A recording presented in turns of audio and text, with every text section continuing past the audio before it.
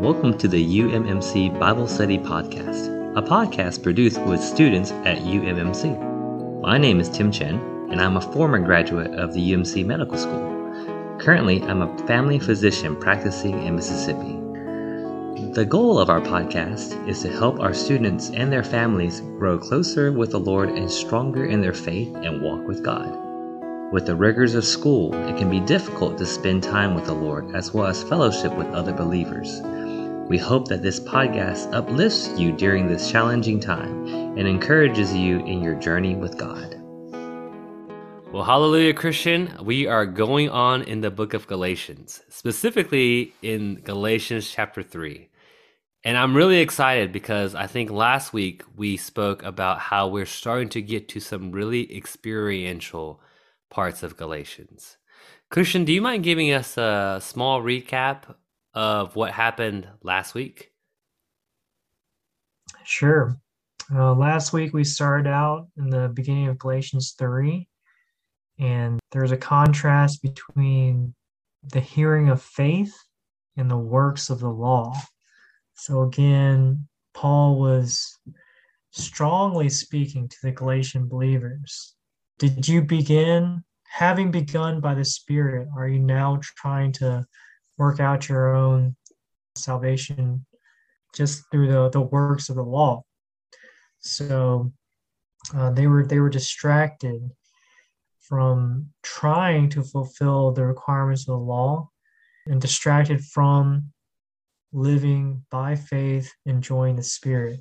So that was kind of where we were last week. And I think we were really enjoying the matter of hearing of faith and how it's so important for us to surround ourselves with God's word, God's speaking, to infuse us with faith in our Christian walk.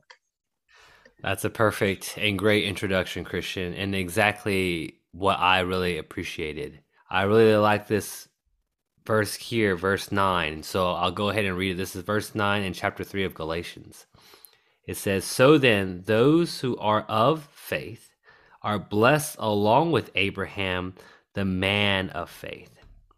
So essentially what that verse there is emphasizing is that we all know that Abraham was one that was called by God. In fact, Abraham and his Abrahamic race was the one that was chosen by God. And of course, there were things that were very distinct to that race. The circumcision, the specific way to eat certain foods that were clean and not. Of course, the law was another thing that separated the people of Abraham from the Gentiles. But here in chapter 3, Paul is making this clear. The things of the law is not what makes you a seed of Abraham, but it is one of faith. Another thing, though, Christian, I wanted to bring out, and this is what we'll be really getting into today, is the story of Abraham. So here, Paul in Galatians chapter 3 is talking about Abraham. And specifically, two things about Abraham.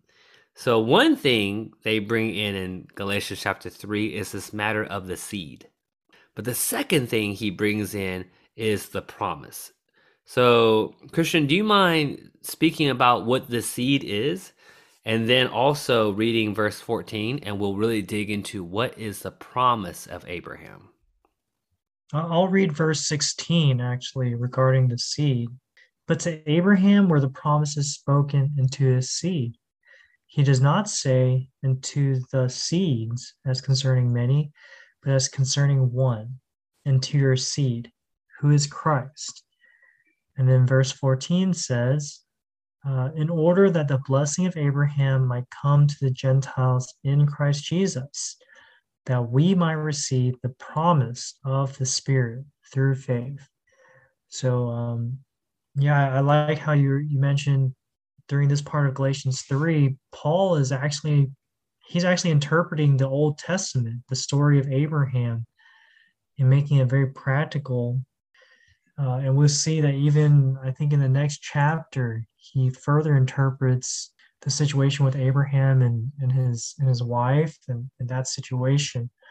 All a picture of the law versus faith and our flesh versus the spirit. So anyway, in these verses, two things, right? There's the seed, and then there was the promise of the Spirit. So I think these are, we'll see, are actually quite practical to us. Absolutely, Christian. And I'm glad you read verse 16 because a lot of times there's things in the Bible that require interpretation. And then there are times where the Bible is pretty straightforward. And so in verse 16, he's already telling you, we know Isaac was born from Abraham, but Isaac is actually just a type. Isaac is a picture. Isaac is a picture of Christ. So Christ is the seed. And when the Lord spoke something to Abraham concerning, in you will all the nations be blessed. So essentially saying all the Gentiles will be blessed in Abraham. How is that possible? We weren't born of the Jewish background, but what God was saying is Christ is the seed that came out of Abraham. And in Christ, we're all blessed. In Christ, we are now ones not born into the Abrahamic race, but we're the ones born again as ones living in faith, as ones that are now part of Abraham because we're all part of the faith, because we're all born again in Christ, which is amazing and awesome and deserves a million hallelujahs. Because, Christian, to be honest, we had no hope. We could try to keep the law, we can try to do all the customs of the Jews if we wanted to, but none of that would qualify us to be ones that inherited the promise of Abraham. But praise the Lord, through the Lord and through the revelation that Paul points out here, we all have access as ones living by faith to become true heirs with Abraham. Now, the second thing that you brought out in verse 14, and this is what we spend most of our time on, Christian, is this matter of the blessing of Abraham. You know, Christian, what the blessing of Abraham was in the Old Testament was the land. You can read the Old Testament carefully and you can see that the land is actually central to everything that God was doing in the Old Testament. You can see them fight their way into the good land. After Moses and Joshua, you can see them fall out of the good land because of their sin, but then instantly there will be ones that realize we have to go back. We have to go to the land. And even today in modern history, there is still a battle for the land. If you turn on CNN every couple of months, there'll be a battle with Israel and the Palestinians for that land. Okay, but Christian, according to this verse, it's not a land. It's not a physical piece of land. In fact, again, no need to interpret this. What Paul says here is the blessing of Abraham is the promised spirit. So how amazing is that, Christian? What any thoughts you have about this, about the promise not being actual physical land, but actually the spirit? You know, it's only God could have written the Bible. We can see that this land that was promised to Abraham, the land of Canaan, this land that's today's Israel.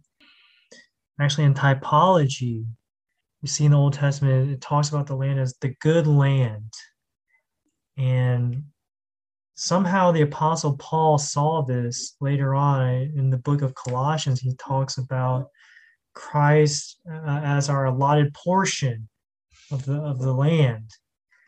And so Paul begins to draw this connection between the good land being a picture of Christ. And there's so much to be said about that. I think the point there is it just really reinforces that there's so many ways to experience and enjoy Christ. But at least here in Galatians, Paul then makes the jump because although Christ objectively is the one that we're enjoying, but subjectively and practically, the one that we experience is the Spirit.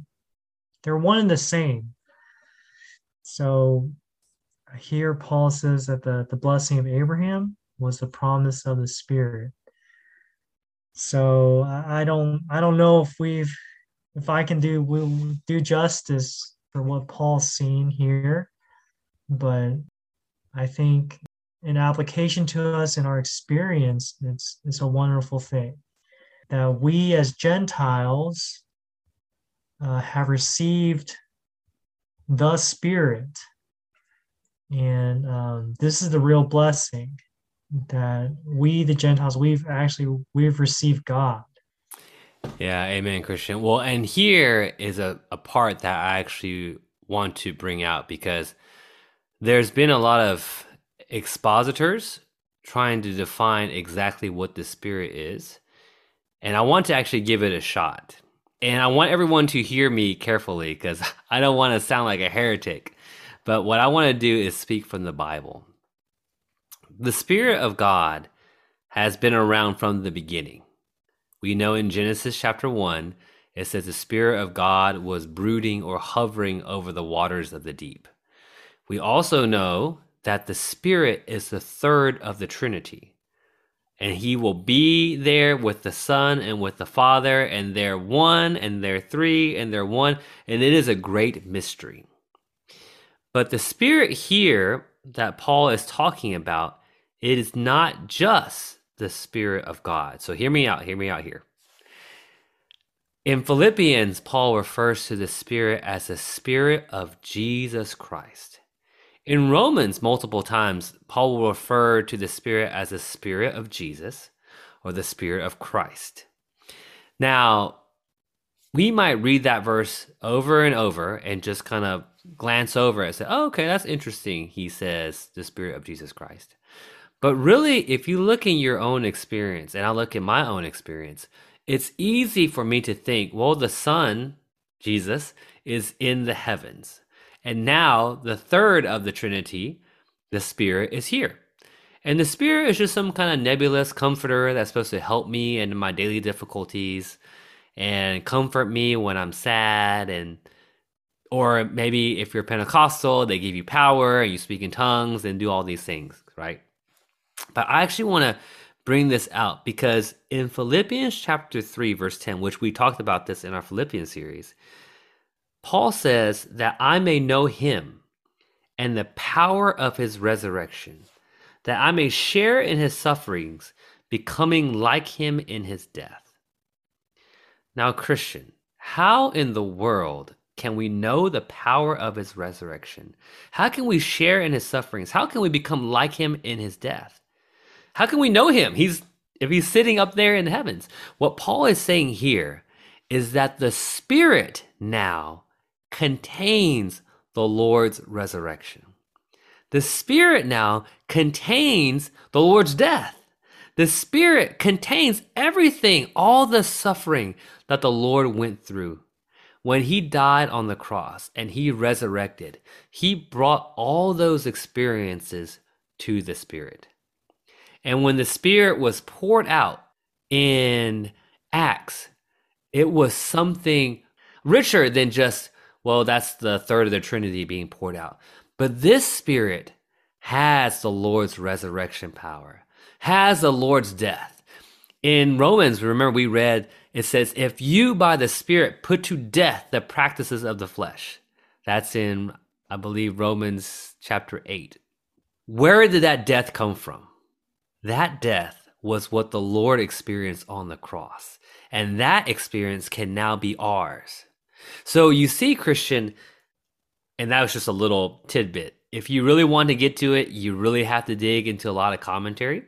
But again, what we're seeing here is when Paul says the promise of Abraham is the Spirit and how crucial we saw that the land was in the Old Testament, this is why the Spirit is so crucial to us. Because in the Spirit, Christian, how can I put to death my anger? How can I put to death my habits, my biases? How can God's resurrection power uplift my human virtues to what he was on the earth at that time? It's only through the Spirit.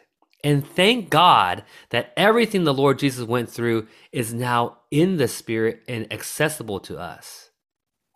Yeah, thanks for speaking all that, Tim. I was just thinking and realizing it really is a blessing, and it's such a wonderful thing that we've been able to receive the Spirit, and not just the Spirit of God in a general sense, but as you're saying, this Spirit that Paul talks about, it's one that makes God real to us, right? I believe in John 14 and 15, the Lord said, I will send to you a comforter, and this one's the Spirit of reality.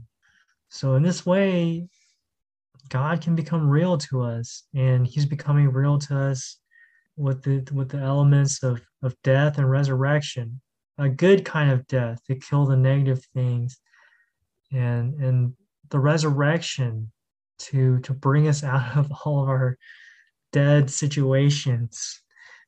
The Lord only knows how much resurrection we need every day. So anyway, praise Him for becoming such a spirit. Amen. Amen, Christian. Well, I'll just wrap it up here, which is, Christian, the Jewish people give everything they have for that land. Even you read Daniel in the Babylonian world, right? It says 3 times a day he opened his windows toward Jerusalem. He was a powerful man already in those days in Babylon, and he could have just stayed there, been very powerful, influential. He could have even maybe practiced his Judaism in Babylon and be perfectly happy. But something inside Daniel pointed him back toward that land. And of course, Nehemiah and Ezra and all these went back to the land to rebuild the temple that was in ruin at that time. And again, Nehemiah was a cupbearer for the emperor of Persia. So they could have been very happy where they were, enjoying a good life full of riches and things like that. But there was something in them that drew them back to the land. I'm afraid in my own experience, I don't view the Spirit that importantly. In my experience, again, I just view the Spirit as something that's very abstract that I need.